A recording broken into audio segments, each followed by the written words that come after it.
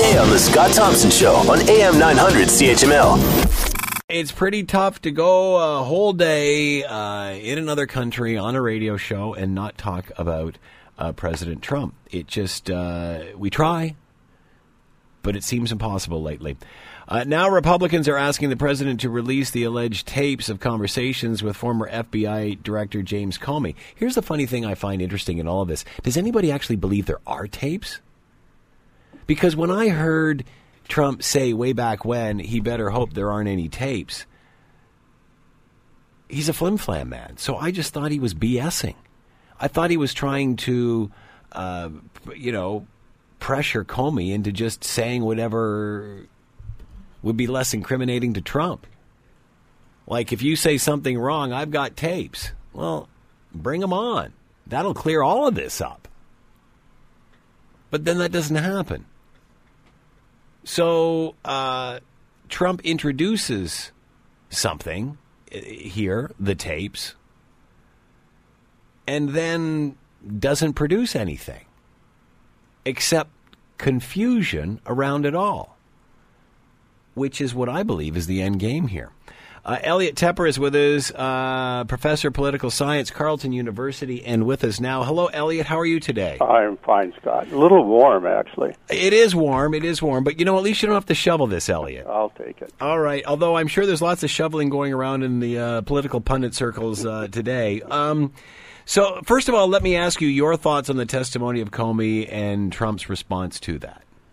The audience for the James Comey testimony was, of course, a worldwide audience, and specifically the people in the room, but he was also addressing the special prosecutor.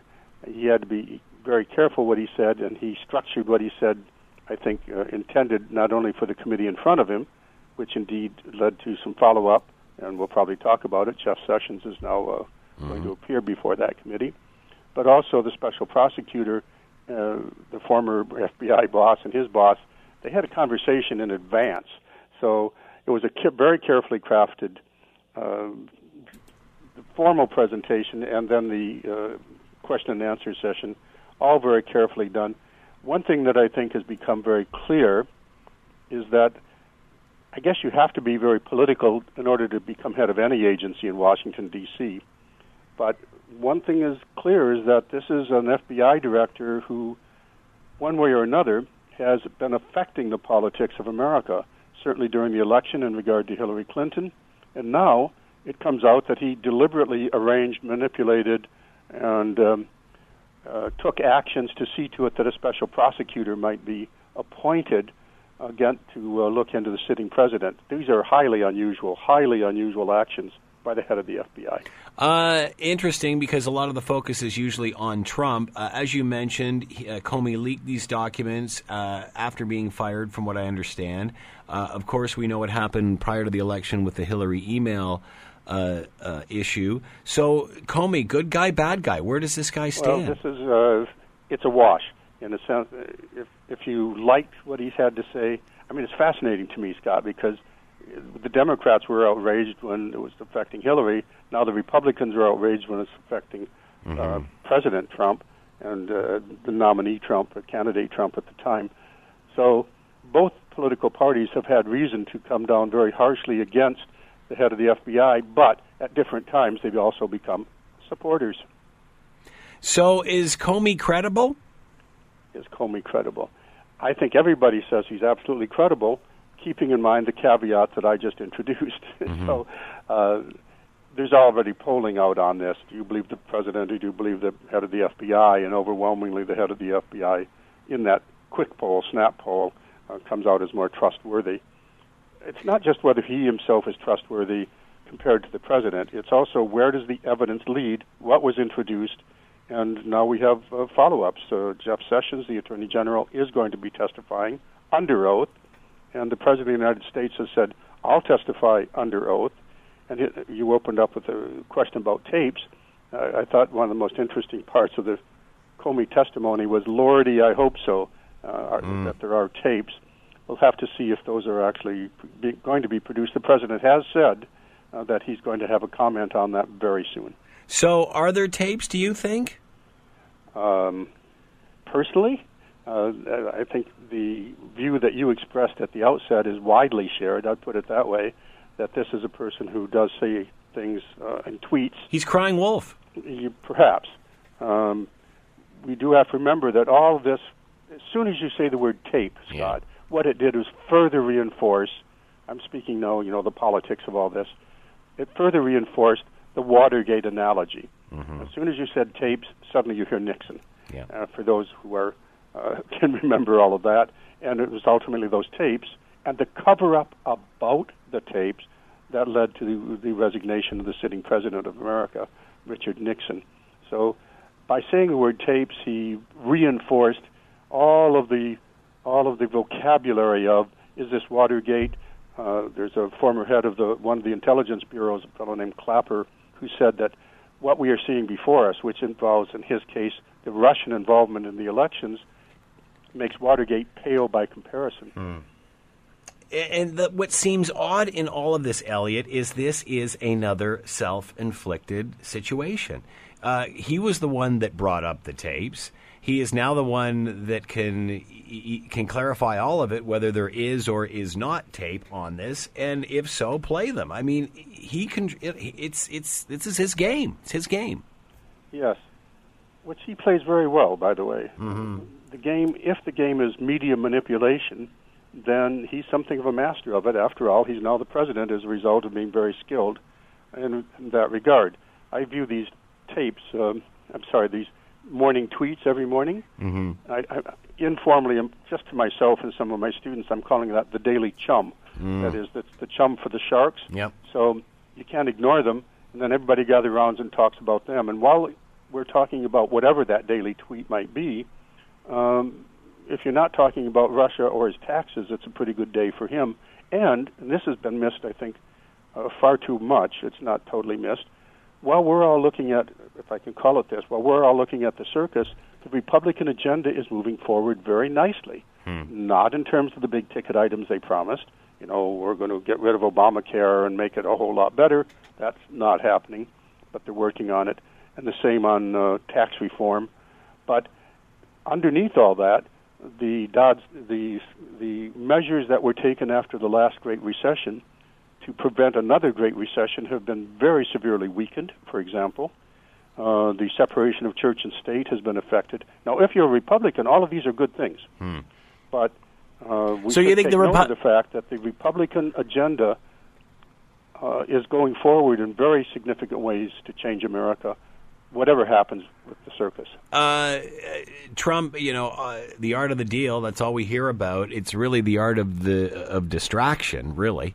Do you think the Republicans are using this to their advantage while everybody's watching what Trump's doing? They're just going about their business. Undoubtedly they are. It's a great relief for them right now, for example, not to have to talk about what are you going to do about Obamacare, because they haven't found a way.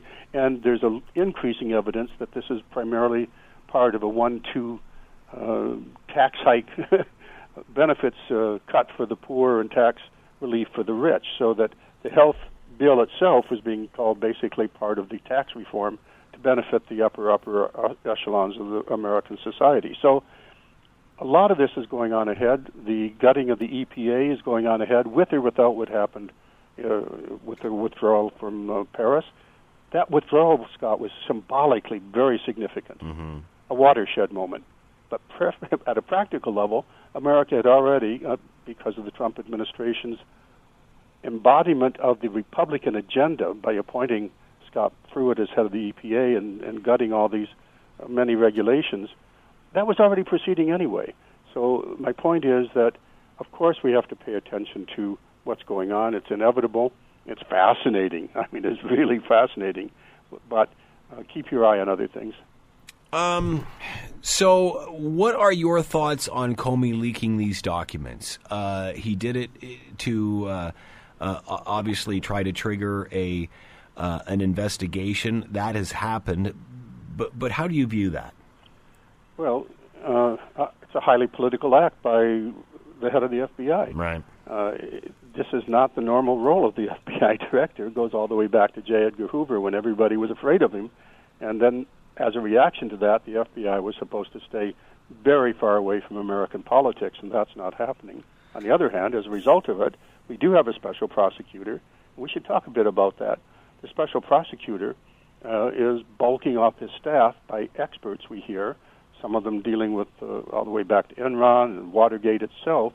But one of his very first hires, and this is, I think, a very important thing to pay attention to, was an expert in financial fraud. And we now have two attorneys general, D.C. and Maryland, bringing formal charges against the Trump administration for violating the Constitution about the president using the office basically to benefit himself. This potentially opens up what I've been, and everybody else has been waiting for in a sense, the conflict of interest potential built into not only Donald Trump but many of his cabinet appointees has been very clear from the start. And so far there's been nothing come of it, either politically nor legally. But now there's a chance that there will be a new legal offensive, a new legal opening, a new subject, not only for the special prosecutor, but for others. Will this be as successful as, say, stopping the travel ban and the lawsuits that were filed there from other states? Where do you think this is going? Well, it's going to a Supreme Court, which now has a Republican majority of 5-4. So we'll have to see how those independent-minded judges end up ruling. As you know, as of today, what you and I got scolded on by a listener one time for calling it a travel ban. Now Donald Trump has said, yes, it's a travel ban. And another court has said it is a travel ban. It's based on religion, therefore it's still unconstitutional because it's still a ban on Muslims. Well, that's headed to the Supreme Court, which now will have a Republican majority. We'll have to see how that actually works out. All these other things that are headed toward courts, what role will the courts play, which courts, etc. We have 143 days of a new administration, and we already have a special prosecutor, the Attorney General, who recused himself. We should maybe talk about why Sessions is I was just going to, let's bring this up. So What will he bring to the testimony tomorrow? I think there's two things. What has not been, again, quite as clear, but coming out of the Comey testimony, among other things, there's now, I think, going to be two lines of inquiry regarding the sitting Attorney General. The first is that Comey alluded to the fact that there are issues he wouldn't talk about in the public session about the Attorney General, who was, remember, his boss. And now we're hearing in the press, well, you know, he said that he wasn't meeting with the Russians, and it turns out he had to, and this will come to it, but he's not only had two meetings he didn't talk about, but now there's a third one, and who knows what else. So they're going to be probing into what Comey very carefully, kind of the breadcrumbs, they're going to be looking at what was his role in terms of possible collusion of the Trump team before the election in colluding with the Russians. That's the primary focus of one of the primary focuses of the various investigations. The second thing is that the Attorney General had to recuse himself from anything to do with the Russians because I think it was to save his job, because General Flynn had just lost his job over this very same issue. So he said, no, don't worry about it. I won't deal with anything to do with the Russians. And then the President of the United States tells the Russians that the reason, this was public, the reasons that the head of the FBI was fired was because of the Russian probe, which means that the Attorney General should have had nothing to do with the firing, and he did. So those are two. Also watch for Loretta Lynch being brought, the former Democratic Attorney General, being brought up by the Republicans on the committee to kind of, in a sense, say, look, on the one hand, on the other hand, it's all even, forget about it. So I think it's very interesting that the Attorney General is once again facing, under oath, inquiries about his role. So we certainly know how Trump reacted to Comey's testimony. What will he say after Sessions is up there? There's been reports that he had fallen out with Jeff Sessions. We'll have to remember. Let's remind ourselves who he was. He was a Republican senator who was, in a sense, on the far fringe of that party. He was not with anywhere near the mainstream, but he was the very first one to go for Donald Trump as candidate. And he's played a very important and behind-the-scenes role in the shaping of the administration, including appointments. But apparently the president is angry with him for recusing himself because he thinks the issue has nothing to do with the Russians involving his team and perhaps the affecting the election. But he should not have done that. What the Attorney General should have been looking at all along, and the FBI, is leaks, because the place has been leaking like a sieve, some of it coming right out of the White House itself. So there's strain between the two of them, and Jeff Sessions may be in some difficulty. But he's got a primary role in the cabinet to protect the president from lawsuits, essentially. So I think we'll have to see where all this goes. Before Comey testified, he released his statement and gave everybody a heads up of where he's going. Will we see that from Sessions at all? I doubt it, because there's hardly time. He just announced now that he's going to appear tomorrow. So there's the only thing we've had so far in writing is out of his department saying that, of course, the Attorney General wants everything to be transparent and public, and that's why he wants a public rather than a private or closed hearing. The question remaining is, will there be time now, since this is announced basically overnight, to also book an extra closed hearing, that is, things that are classified information, after he does his public hearing, which a lot of people will watch on Tuesday afternoon.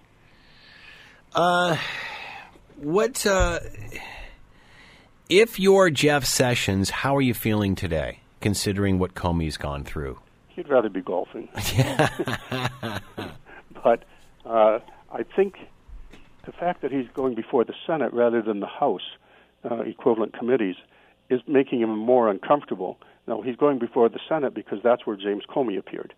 But the House committee is apparently far more partisan. That is, the Republican chair has been far more, let us say, allegedly cooperative with the Donald Trump administration, and therefore he might have had a different kind of treatment.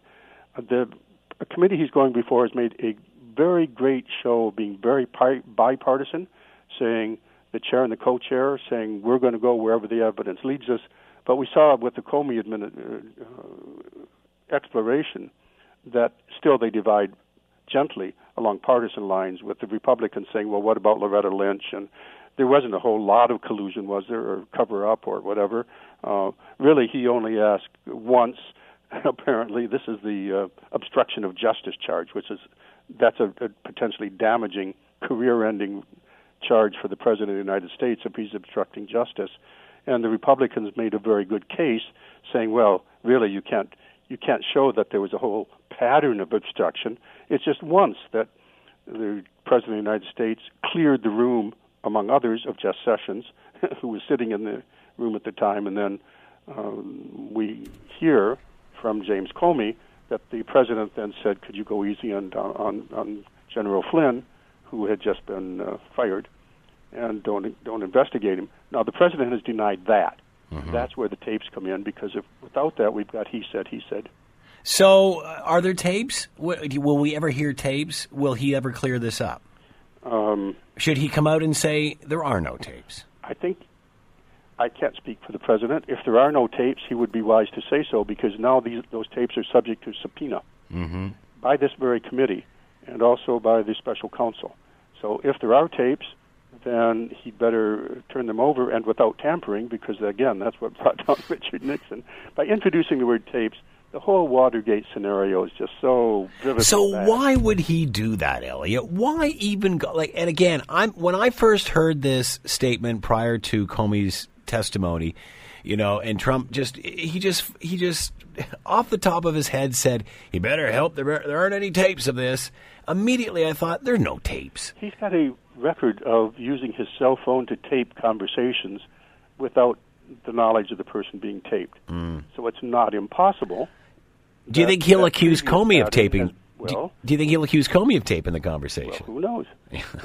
That's his only out now, Elliot. What else can he do? Well, there's no sign that there's actual tapes by either of them. Yeah. But one of the two parties has said, there might be.